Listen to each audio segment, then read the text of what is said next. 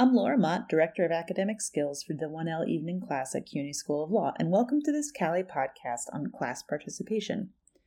This podcast will provide you with the opportunity to do a free writing exercise, explore some research in the field, and learn a few tips on how to hone your approach to speaking out loud in class.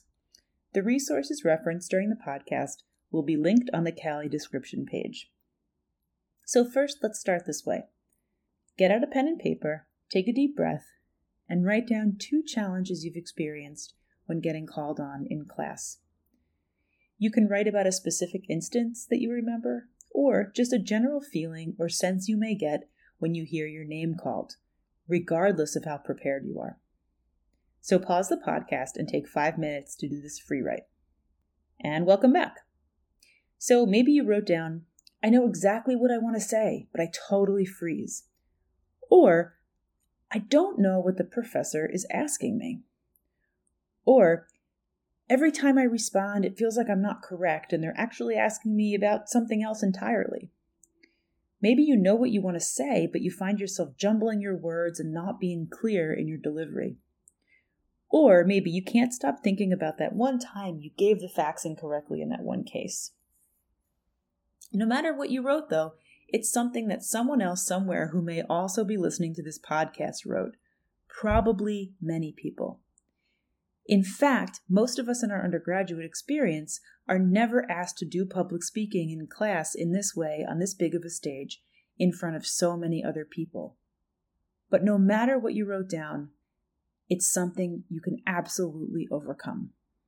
So yes, you haven't done this before, but no one else has either. No matter how polished they sound. Sometimes the feelings we have when we get called on can become so overwhelming we feel like we may not belong in law school at all. But let's get back to basics and remind ourselves that our voices belong in the room. So what's going on? What are these feelings? Have you ever heard of imposter phenomenon? That's a fancy phrase for intense internal feelings that our achievements are undeserved and panic or paranoia that we're likely to be exposed in certain situations as intellectual frauds. In law school, this commonly manifests as anxiety or hesitation to speak in cold calling situations. It's important to understand that imposter phenomenon is incredibly common. According to research in 2007 and 2011, 70% of the general public will feel imposter phenomenon at least once in their lives. This percentage has been seen to increase in academia, where it has a systemic nature. Those who research imposter phenomenon observe that it is often exacerbated by institutional structures of power. The strategies we'll talk about today are not sufficient to fully address these systemic issues and impacts. So if you're experiencing these feelings, let's be clear. The onus is not on you to overcome them. This is one of many frameworks embedded within larger systems.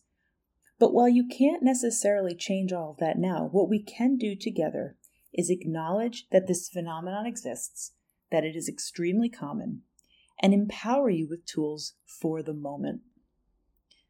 So, if any of this has resonated to you so far, there are some concrete steps you can take to feel more prepared in class. First, let's start with steps to take before class. Close case reading and briefing is your best preparation tool and an incredibly important exercise to prepare you for the professor-student conversation that happens when you get cold called. If you are finding that your preparation is not getting you to the place you want to be for that conversation, a couple of things could be happening, and both are centered on time management. First, it could be that you are underprepared. Maybe you need to set aside more time to read cases closely and fill in your case brief. Or alternatively, maybe you have too much content in your case brief, and working more efficiently or spending less time is something you might find helpful. Over-preparing can be just as paralyzing as under-preparing. Talk to your academic support folks at your school for help with either of these issues. If that isn't so much the case, you may find that a dress rehearsal is helpful. Try reading your briefs out loud in full sentences to yourself or someone else.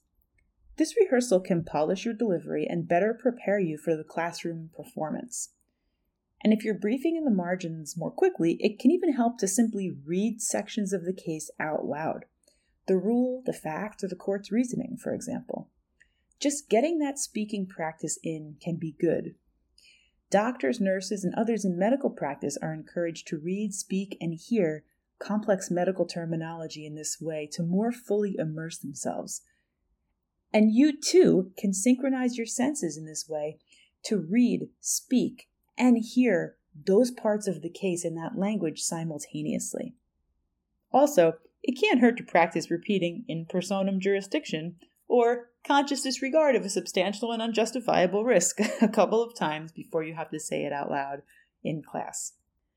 And while we're on the subject of case reading, the next pre-class tip is to make a specific case briefing template for each class. Add things to your case briefing template that are particularized to specific components of the rules and doctrine of a class. These prompts can often mirror the professor's questions, and they can be adjusted to be based specifically on what unit you are learning in the class.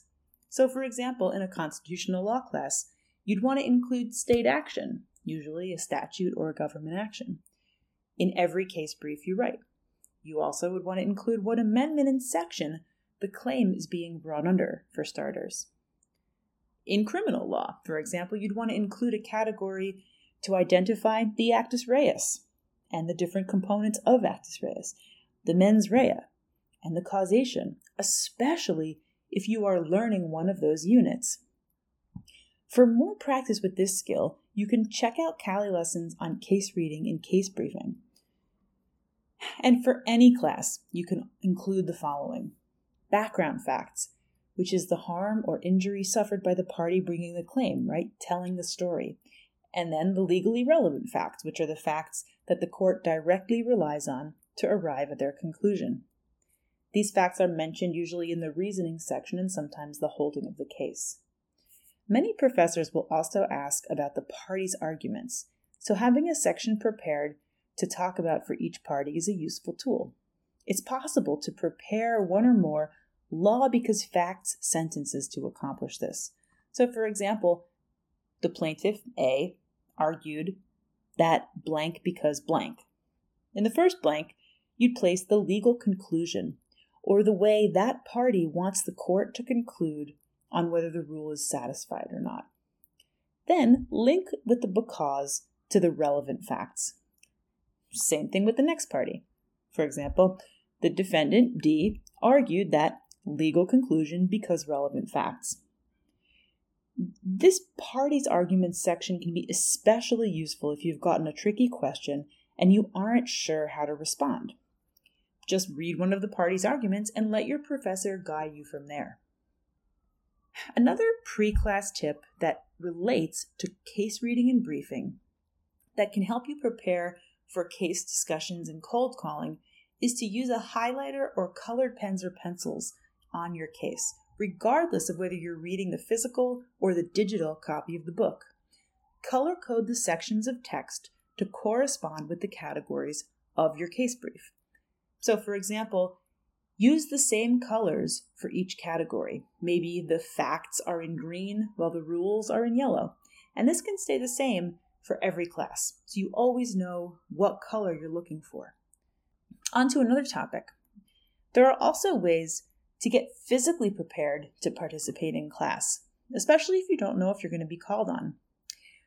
Power poses before or during class are quick and easy ways to tap your inner confidence.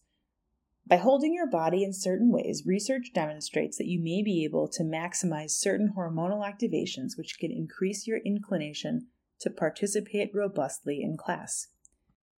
There are some power poses tips online, including a TED Talk by Amy Cuddy. Stretching or a short burst of exercise, even a 3-minute brisk walk before class can have similar effects. And most importantly, if you hear your name, remember to pause and take 1 or 2 slow, deep breaths before answering the question. Not only to center yourself, but to give your brain the oxygen it needs to perform at its maximum capacity. These physical steps can all help minimize what's been termed spotlight effect. It's that rush of anxiety that you feel when you hear your name called in class, that feeling that suddenly the universe has stopped, everyone is looking at you and hyper-focused on everything that you are doing and saying. But in reality, nobody's paying that close of attention. They aren't going to remember that you answered a question wrong, if you even do. People don't really pay as much attention about what others are doing and saying as we think. They are just taking a breath, relieved that it's not them. Lastly, remember, you are an expert in your own experience.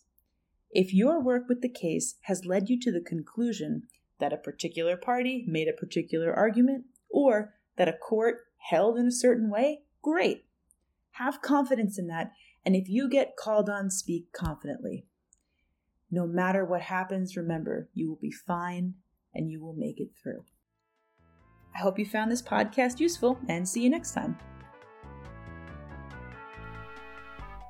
Laudables are produced and distributed by CALI, the Center for Computer-Assisted Legal Instruction. Find more Laudables at www.cali.org/laudables.